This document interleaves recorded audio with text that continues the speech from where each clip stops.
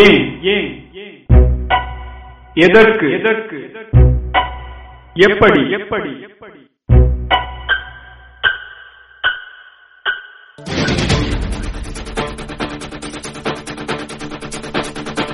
இந்திய சுதந்திர அமுத பெருவிழா இந்திய அரசின் விஞ்ஞான் பிரசாத், தமிழ்நாடு அறிவியல் தொழில்நுட்ப மையம் மற்றும் வயலக வானொலி இணைந்து வழங்கும் ஏன் எதற்கு எப்படி.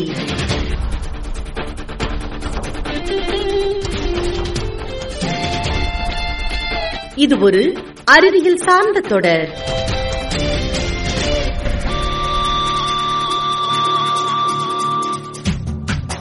கதை சொல்ல போறேன், விடுகதை சொல்ல போறேன். ஆமாங்க, விடுகதை தான், அறிவியல் சார்ந்த விடுகதை.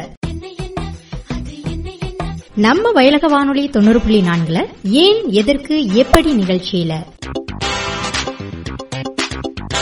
உயிரின் உடலை ஆக்கிடுமே, அதன் அடிப்படை அழகாய் திகழ்ந்திடுமே.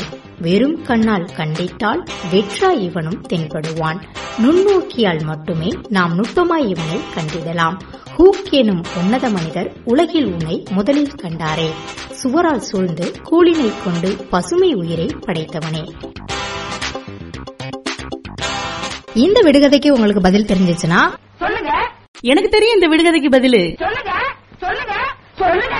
அப்ப உடனே உங்க போன் எடுத்து 9659558822 அப்படின்ற நம்பருக்கு உங்க பேரு ஊரோட வாட்ஸ்அப்ல மெசேஜ் பண்ணுங்க.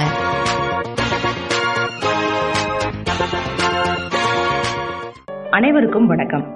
வயலக வானொலி பண்பலை 90.4 ஏன் எதற்கு எப்படி நிகழ்ச்சியில இணைஞ்சிருக்கீங்க. இன்றைய நிகழ்ச்சியில உணவு தொழில்நுட்பத்தில் ஒளிந்திருக்கும் அறிவியல் குறித்து நாம் தெரிஞ்சுக்க இருக்கிறோம். உணவு என்பது உலகில் உள்ள அனைத்து ஜீவராசிகளுக்கும் தேவையான ஒன்று. தனி ஒருவனுக்கு உணவுமை என்றில் ஜகத்தினை அழித்திடுவோம் என்று பாடியிருக்கிறார் முண்டாசு கவிஞர் பாரதி. இது உணவின் முக்கியத்துவத்தை உணர்த்துவதற்கான ஆவேச வார்த்தைகள். நம் முன்னோர்கள் வேட்டையாடி உணவு உண்ட காலத்தில் இருந்து இன்று வரை நம் உணவு தேவைகள் பலவிதமாக மாறியுள்ளன. வளர்ந்து வரும் இந்த உணவு தொழில்நுட்பத்திலும் அதில் ஒளிந்திருக்கும் அறிவியல் குறித்தும் நம்மிடம் பகிர்ந்து கொள்ள இருக்கிறார் திருமதி கமலசுந்தரி அவர்கள். வணக்கம் மேடம். வயலக வானொலி நேயர்கள் அனைவருக்கும் வணக்கம். எனது பெயர் கோ கமலசுந்தரி. நான் இணை பேராசிரியை உணவு மற்றும் சத்தியல் துறை. நான் வேளாண்மை அறிவியல் நிலையம் நீடாமங்கலத்தில் இருக்கிறது, திருவாரூர் மாவட்டத்துக்கு இணை பேராசிரியையா பணிபுரிஞ்சிட்டு வரேன். இப்ப ரொம்ப அழகா இன்ட்ரோடக்ஷன் கொடுத்தீங்க. இன்னைக்கு நமக்கு டாபிக் பாத்தீங்கன்னா உணவு தொழில்நுட்பத்தில் ஒளிந்திருக்கும் அறிவியல் அப்படிங்கறது தான் டாபிக். சோ இது என்ன அறிவியல் இருக்கு அப்படின்னு பாக்கலாம். நம்ம இப்போ பொதுவா பாத்தீங்கன்னா இந்த கடந்த 50 வருடங்கள்லயே உலகத்தோட மக்கள் தொகை 2 மடங்காகி உள்ளது. போதிய உணவில்லை என்று ஜகத்தினை அழிப்போங்கிற வார்த்தையெல்லாம் தாண்டி இப்ப மக்கள் தொகை 2 மடங்கு ஆகியுள்ளது 50 வருடங்கள்ல. அப்ப ஆனா உயிர் வளங்கள், அந்த மக்கள் தொகைக்கு கொடுக்கக்கூடிய உயிர் வளங்கள் பாதியாக குறைந்து கொண்டே வருகிறது. ஃபுட் ப்ரொடக்ஷன் அது பாத்தீங்கன்னா கிட்டத்தட்ட ரொம்ப நம்ம ஃபுட் ப்ரொடக்ஷன் பண்ணிட்டே இருந்தாலும் ஆனா மக்கள் தொகைக்கு ஏற்றவாறு உயிர் வளங்களும் சூறையாடப்பட்டு வருகிறது. அது கிட்டத்தட்ட 9 பில்லியன் பீப்புளுக்கு உணவளிச்சிட்டு இருக்கிற உயிர் வளங்கள் இப்ப 4 பில்லியன் பீப்புளுக்கு தான் உயிர் வளங்கள் இருக்கு. இதற்கான தீர்வு என்ன? அறிவியலை ஒவ்வொரு இடத்திலும் புகுத்த வேண்டும். இந்த புகுத்துறதுல தான் நம்ம நிறைய விதத்துல பாத்துட்டு இருக்கோம். பொதுவா பாத்தீங்கன்னா ஒரு உணவு பாதுகாப்பு, ஒரு புகுத்துதல் அப்படிங்கும் போது எல்லாருக்கும் உணவு அப்படிங்கறது போகி உணவுல சத்துள்ள உணவு இருக்கா, உணவு பாதுகாப்பு இருக்கா, எப்பொழுதும் உணவு இருக்கிறதா, இதெல்லாத்துலயும் அறிவியல் பாக்குற மாதிரி சிச்சுவேஷன் இருக்கு. இந்த உணவு பாதுகாப்புங்கிறது பல வழிகள்ல அறிவியலை கொண்டு வரோம். நம்ம இப்ப ஃபர்ஸ்ட் பாத்தீங்கன்னா வட்ட பொருளாதாரம், அதாவது சர்க்குலர் எக்கானமி, அந்த ரீதியில நம்ம அறிவியலை கொண்டு வரோம். அனைவருக்கும் உணவு வேண்டும், உணவு வளங்கள் உயிர் வளங்கள் குறைந்து கொண்டிருக்கிறது. இந்த குறைந்த உயிர் வளங்களை வைத்து அத்தனை பேருக்கும் நம்ம உணவு சப்ளை பண்ணணும்னா அதுக்கு அறிவியல் இல்லாம ஒண்ணுமே பண்ண முடியாது. அந்த அறிவியல்ல முதல் நிலை எப்படின்னு பாத்தீங்கன்னா வட்ட பொருளாதாரம். அதாவது ஒரு உணவு எடுத்துக்கிட்டீங்கன்னா அந்த உணவுல இருந்து எப்படி இது மாறாம கொண்டு வரலாம் அப்படிங்கிறது தான் அந்த வட்ட பொருளாதாரம். அப்புறம் மாற்று தொழில்நுட்பம்னா இப்ப ஃபர்ஸ்ட் நம்ம அரிசி சார்ந்த உணவுகள் போக மற்ற விவசாயம் சார்ந்த உணவுகள் இல்லாம மற்ற இடத்துல இருந்தும் மாற்று தொழில்நுட்பங்கள் மூலம் எடுக்கக்கூடிய உணவுகள். அந்த உணவோட படைப்பாற்றலோட அடிப்படையிலேயே உணவோட வடிவமைப்பை மாற்றுவது மூலம் அறிவியலை புகட்டலாம். அப்புறம் செயற்கை நுண்ணுருவி கொண்டு உணவு சங்கிலியை மேம்படுத்தலாம். அதாவது ஆர்டிபிஷியல் இன்டெலிஜென்ஸ் சொல்லுவோம். அது மூலமா ஒரு வேல்யூ செயின் உணவு சங்கிலியை எந்த அளவுக்கு அதற்கான தீர்வுகளை கொண்டு வரலாம் என்று ஆராயலாம். இத்தனை முறைகள் மூலமா நம்ம அறிவியலை உணவோட இது பண்ணலாம்.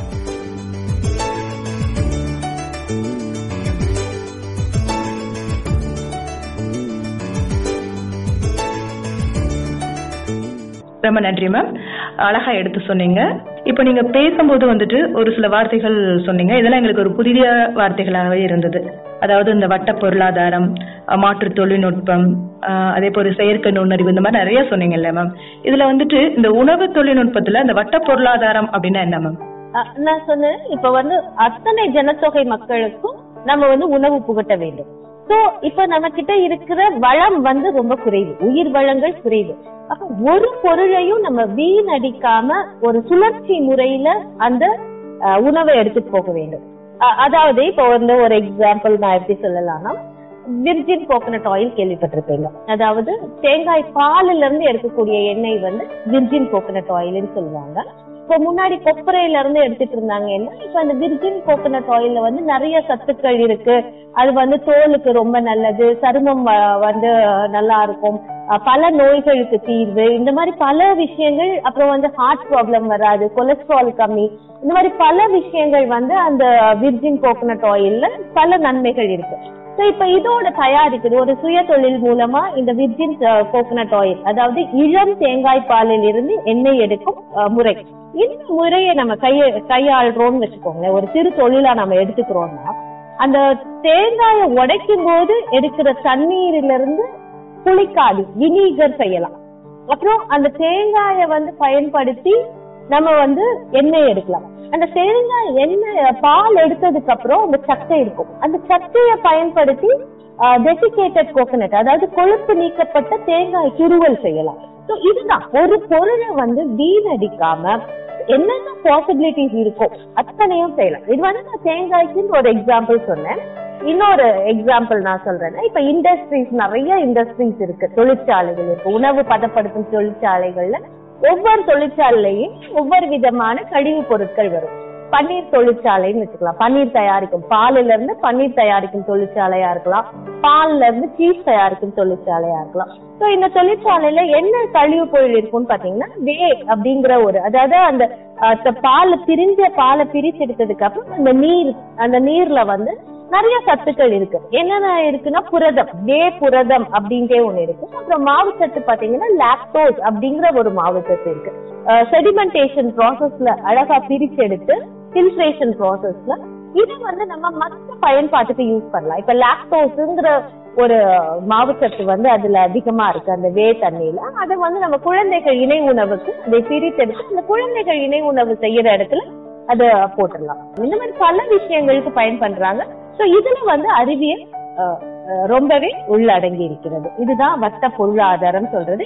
இப்ப தேவையில்லாம அதிக உற்பத்தியையும் பண்ண விடாம பண்றோம். இப்ப நமக்கு இப்ப வாழைப்பழம் எடுத்துக்கிட்டீங்கன்னா, அது இத்தனைதான் தேவை. அது எதுக்கு ஓவரா ப்ரொடக்ஷன் பண்றீங்க? சோ நீங்க இந்த வாழைப்பழ ரகங்களையே நாங்க கொண்டு வரோம், இலைக்கு ஏற்ற வாழை மரம். இப்போ இந்த வாழை பழத்தையே கான்சென்ட்ரேட் பண்ணாதீங்க, வாழை இலைக்கு இது பயன்படுத்தக்கூடிய வாழை ரகங்கள், இந்த மாதிரி எதுக்கு நம்ம தேவையோ அதுக்கேற்ற மாதிரி ப்ராடக்ட் ப்ரிப்பேர் பண்றோம். அதிக உற்பத்தியை தடுத்தல், தேவைக்கேற்ப நம்மளோட மகசூலை கொண்டு வர்றது, இது எல்லாமே பேக்கேஜிங்கோட சேமிப்பு, இதெல்லாம் தான் அந்த வட்ட பொருளாதாரத்தில் அடங்கக்கூடியது. சர்க்குலர் எக்கானமி மூலமா நம்ம அறிவியலில் உணவு தொழிற்சாலைகளில் ஒழுங்கிருக்கிறது.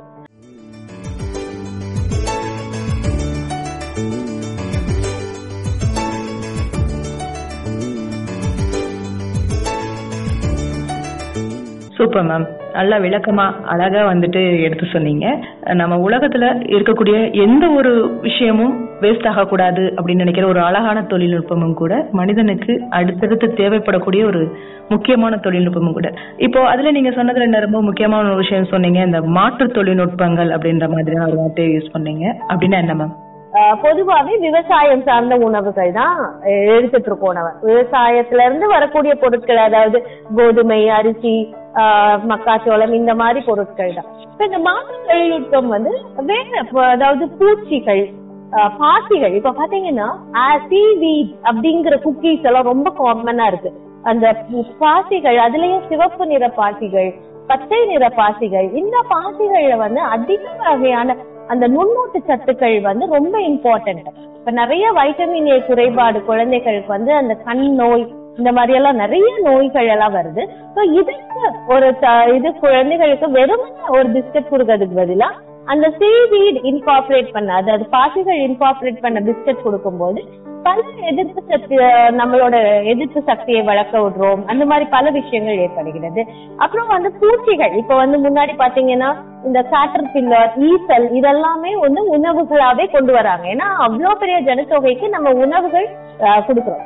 அது மாத்திரம் இல்லாம உயிர் வளங்கள் குறைந்து வருகிறது. இப்ப வந்து அந்த மாற்று தொழில்நுட்பங்கள்ல என்ன கொண்டு வராங்கன்னா மீட் அனலாக்ஸ் அப்படின்னு சொல்றாங்க. அதாவது என்னன்னா, இப்போ வந்து இறைச்சி இண்டஸ்ட்ரியில வந்து என்ன பண்றாங்க, மெயினா ஒரு ஆடோ கோழியோ அவ்வளோ இதையும் வளர்த்து அந்த கோழி ஆடுகள்ல இருந்து ஒரு சில பகுதிகளை தான் நம்ம உணவா பயன்படுத்திக்கிட்டு இருக்கோம். இப்ப ஆர்கன் மீட் எடுத்துக்கிட்டீங்கன்னா இதுல வந்து பாத்தீங்கன்னா அந்த ஆட்டோட ஈரல், ஆட்டோட குடல், அந்த மாதிரி சில, அதுக்கு நம்ம அந்த ஆடையே பண்ணி இது பண்றதுக்கு பதிலா அந்த பாகங்களை மட்டும் தனியா ஒரு கல்ச்சர் மூலமா வளர்த்து, எப்படி நம்ம வீட்டுல வந்து ஒரு பால்ல வந்து இத்தினூண்டு உரம் போட்டீங்கன்னா ஃபுல் பாலும் தயிர் ஆயிடுதுன்னா, அதே மாதிரி மெத்தட்ல இப்ப ஒரு ஆர்கன் டெவலப் பண்ணோம். இப்ப வந்து கல்லீரல் டெவலப் பண்ணோம்னா அந்த ஆட்டோட கல்லீரல்ல ஒரு சின்ன பீஸ் எடுத்து நம்ம இதுல வச்சு நம்ம ஆர்டிபிஷியலா அந்த கல்லீரலையே வளர்த்து அதையே நம்ம உணவா பயன்படுத்துறது. இந்த தொழில்நுட்பங்கள்லாம் வளர்ந்த நாடுகள்ல ரொம்ப பிரபலம் ஆயிட்டு இருக்கு. நம்ம ஊர்கள்ல இப்பதான் இதோட இண்டஸ்ட்ரியா கொண்டு வராங்க. இதற்கும் நிறைய சந்தை வாய்ப்புகள்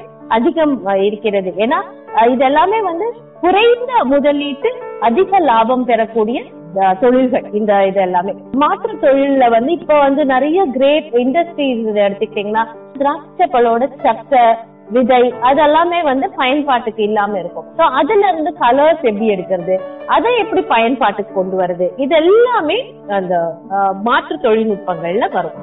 ஒரு பொருளையும் வீணடிக்காம பல விதத்திலிருந்து அதே பொருட்களை, இந்த சீவீட் வந்து ரொம்ப காமன், அதே மாதிரி பாசிகள், அப்புறம் வந்து பூச்சிகள், இது எல்லாத்துல இருந்து உயிர் வளங்களா நம்ம எடுத்து இது மூலமா உணவு தயாரிப்புகள், பல வித உணவு தயாரிப்புகளை இது கொண்டு வர்றதுதான் இந்த இதுல.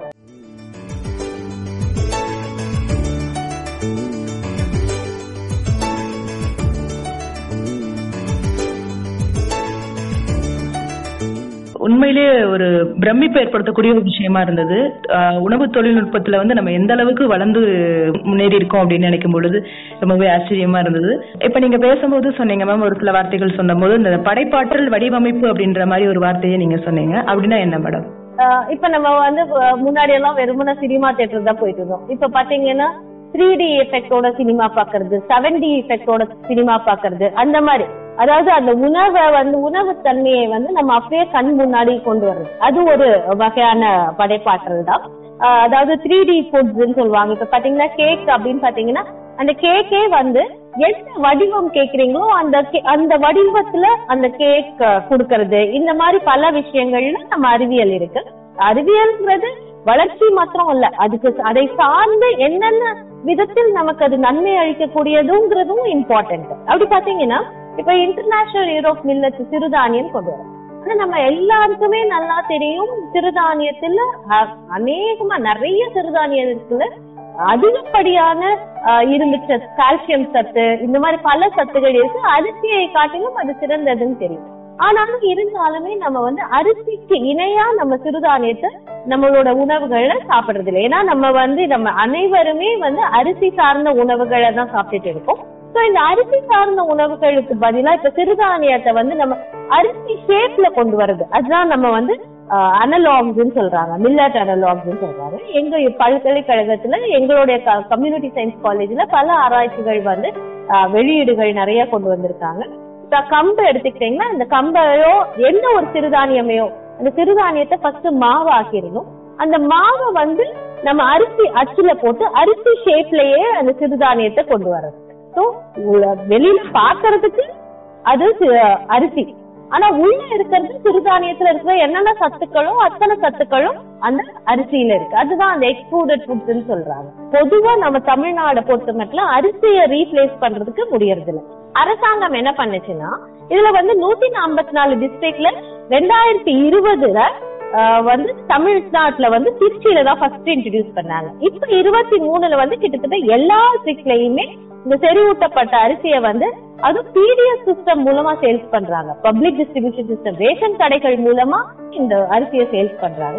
இந்த அரிசியோட சிறப்பு அம்சம் என்ன அப்படின்னு பாத்தீங்கன்னா, 1 கிலோ செறிவூட்டப்பட்ட அரிசி எடுத்துக்கிட்டீங்கன்னா அதில் தேவையான அளவு இரும்பு சத்து, அதாவது 28 மில்லிகிராம்ல இருந்து 42.5 மில்லிகிராம் வரைக்கும் இரும்பு சத்து இருக்கு. போலிக் ஆசிட் என்ற அமிலம் இருக்கு, வைட்டமின் B12 இருக்கு, ஜிங்க் இருக்கு, வைட்டமின் ஏ இருக்கு, துத்தநாகம் ஜிங்க்ங்கிறது, வைட்டமின் ஏ சத்து, தயமின் சத்து, ரைபோஃப்ளவின், நயாசின், பீடாக்சின், இந்த மாதிரி வந்து கிட்டத்தட்ட 10 வகையான ஊட்டச்சத்துக்கள் நிறைந்த இந்த அரிசி. சரி, இது செறிவூட்டப்பட்ட அரிசிங்கிறது எப்படி சொல்லுவாங்கன்னா, அதுலதான் அந்த படைப்பாற்றல் அடிப்படைங்கிற கான்செப்ட் வருது. இதுவும் ஒரு படைப்பாற்றல் தானே. இப்ப வந்து உற்பத்தி மட்டும் அதிகரிக்கல, நம்மளுடைய சத்துக்களையும் அதிகரிக்கிற முறையில இந்த அடிப்படை. இதுல ஒரு விஞ்ஞானம் அமைந்திருக்கிறது. அந்த அரிசி ஷேப்லயே அதை கொண்டு வந்து நல்லா கலந்து நம்ம தினம்தோறும் சாப்பிடும்போது உணவு நம்ம எல்லாருக்குமே நல்லா தெரியும், எந்த ஒரு மருந்தும் தனிப்பட்டு வேலை செய்யாது. அது உணவோட சேர்ந்து இருக்கும் போது தான் அந்த மருந்து வேலை செய்யும். சோ நீங்க சத்து மாத்திரையே சாப்பிட்டா கூட அந்த சத்து மாத்திரை தனியா சாப்பிடும்போது அது வேலை செய்யாது. அந்த சத்து மாத்திரை உணவோடு இருக்கும் போதுதான் அதோடைய பயன் வந்து நம்ம நோக்கம் வந்து சரிப்படைய அமையும். சோ அந்த நோக்கத்துக்கு ஏற்ற மாதிரி அந்த உணவோடயே அந்த மருந்து இருக்கிற மாதிரி இந்த அரிசி செறிவூட்டப்பட்ட அரிசின்னு கொண்டு வந்திருக்காங்க. இது ஒரு அறிவியல் இருக்கு.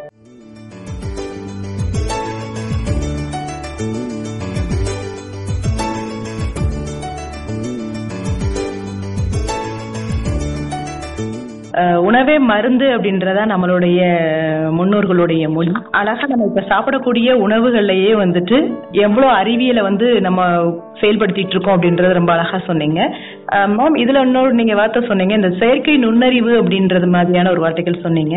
உணவுல வந்துட்டு என்ன செயற்கை நுண்ணறிவு இருக்கு அப்படின்னு நினைக்கிறீங்க? இப்போ வந்து ஆர்டிபிஷியல் இன்டெலிஜென்ஸ் சொல்லுவாங்க.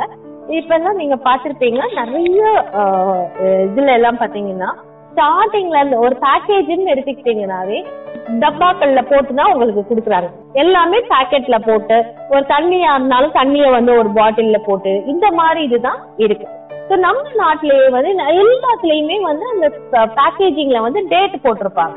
அதாவது இத்தனை நாளைக்கு முன்னாடி நீங்க அதனுடைய பயன்பாட்டே இருக்கணும், பெஸ்ட் பிஃபோர் அப்படின்னு, பெஸ்ட் பிஃபோர், மேனுஃபேக்சரிங் டேட், இந்த மாதிரி எல்லாம் போட்டிருப்பாங்க.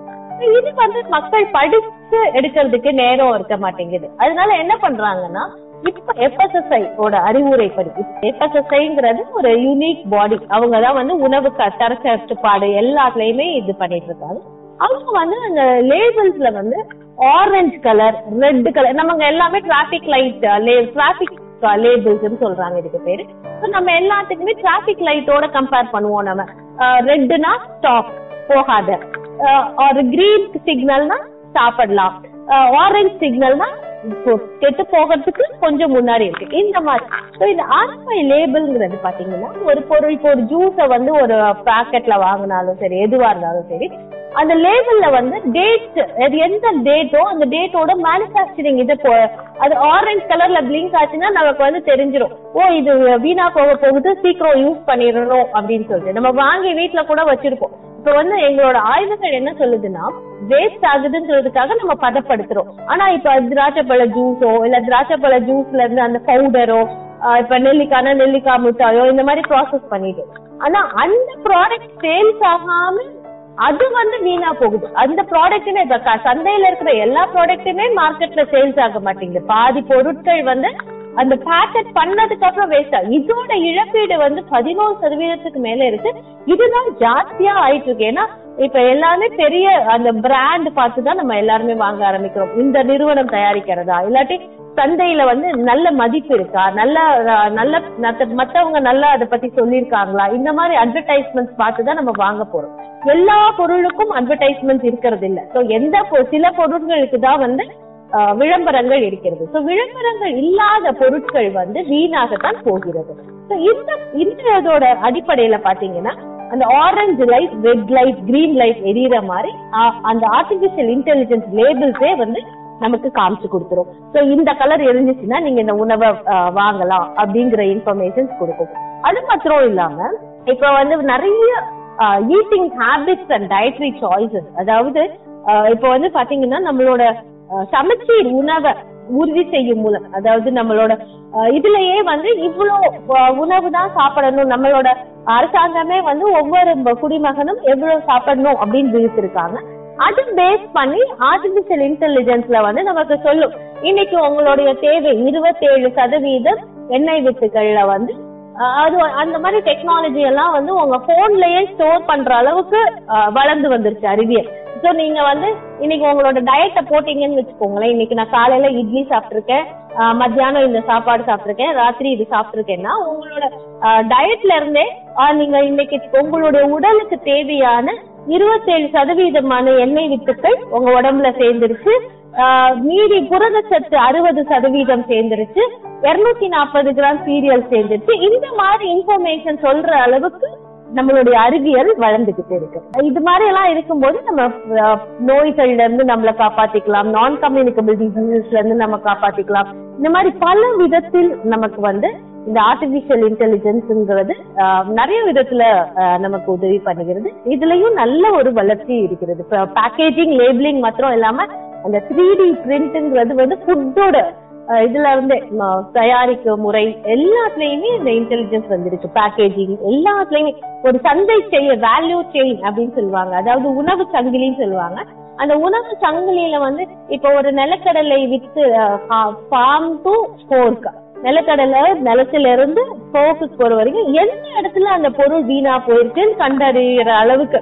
இப்போ ஒரு பொருள் வீணா போயிடுச்சுன்னா அது எங்க வீணா போகுது, எதனால அந்த பொருள் வீணா போகுது, இந்த மாதிரி பல விஷயங்கள் மூலமா நம்ம இது பண்ணலாம். இப்போ ஒரு ஆப்பிளோ இல்லாட்டி ஒரு பயரோ வந்து ஒரு சாக்கு பையில போட்டு ஸ்டோர் பண்ணி வச்சிருக்கோம், அதுல வந்து ஒரு ஸ்டிக்கர் ஒட்டிட்டீங்கன்னா இத்தனை நாள்ல ஒரு பூச்சி வந்துருச்சு, இதுல வந்து அந்த ஸ்டோரேஜ்ல வந்து பூச்சி வந்துருச்சுன்னா இந்த பையில இந்த பூச்சி வந்திருக்கு, இந்த பூச்சியை நம்ம அகற்றி எடுக்கணும், இந்த பேக்கை வந்து நம்ம பிரிச்சு எடுக்கணும். இந்த மாதிரி பல விஷயங்கள் வந்து இந்த செயல்பாடுகள் மூலமா இது பண்ணலாம். சோ இத்தனை செயல்பாடுகளையும் பயன்படுத்தி நம்மளுடைய அறிவியல்ல வந்து இது நான் சொன்னது ஜஸ்ட் ஒரு few minutes தான் நான் உங்ககிட்ட சொல்லியிருக்கேன். இது மாதிரி பல விஷயங்கள் இருக்கு. ஒவ்வொரு விஷயத்திலையும் அறிவியல் நல்லா வளர்ந்துருக்கு. ஸோ உணவும் அறிவியலையும் பிரிக்க முடியாது. ஸோ ஒவ்வொரு உணவுல ஒவ்வொரு வேளை நம்ம சாப்பிடுறதுமே இது அறிவியல் ரீதியாவே தான் இப்ப வளர்ந்து வரும் தொழில்நுட்பங்கள்ல அறிவியல் ஒவ்வொரு இடத்துலயும் இருக்கிறது.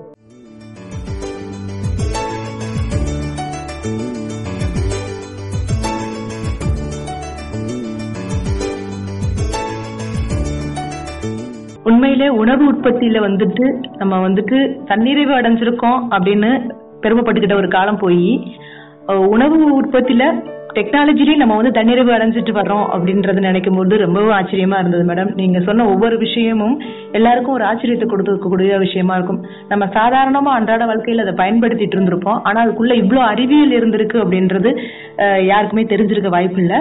ரொம்ப அழகா சொன்னீங்க மேம். இன்னைக்கு நம்ம நிகழ்ச்சியில வந்துட்டு உணவு தொழில்நுட்பத்துல அறிவியல் எந்த அளவுக்கு ஒளிஞ்சிருக்கு அப்படின்றத ரொம்பவும் அழகா விளக்கமா நம்ம கூட பகிர்ந்துக்கிட்டாங்க திருமதி கமலசுந்தரி அவர்கள். அவங்களுக்கு நம்ம நிகழ்ச்சியின் வாயிலா நன்றி தெரிவிச்சுக்கலாம். நன்றி மேடம். நன்றி.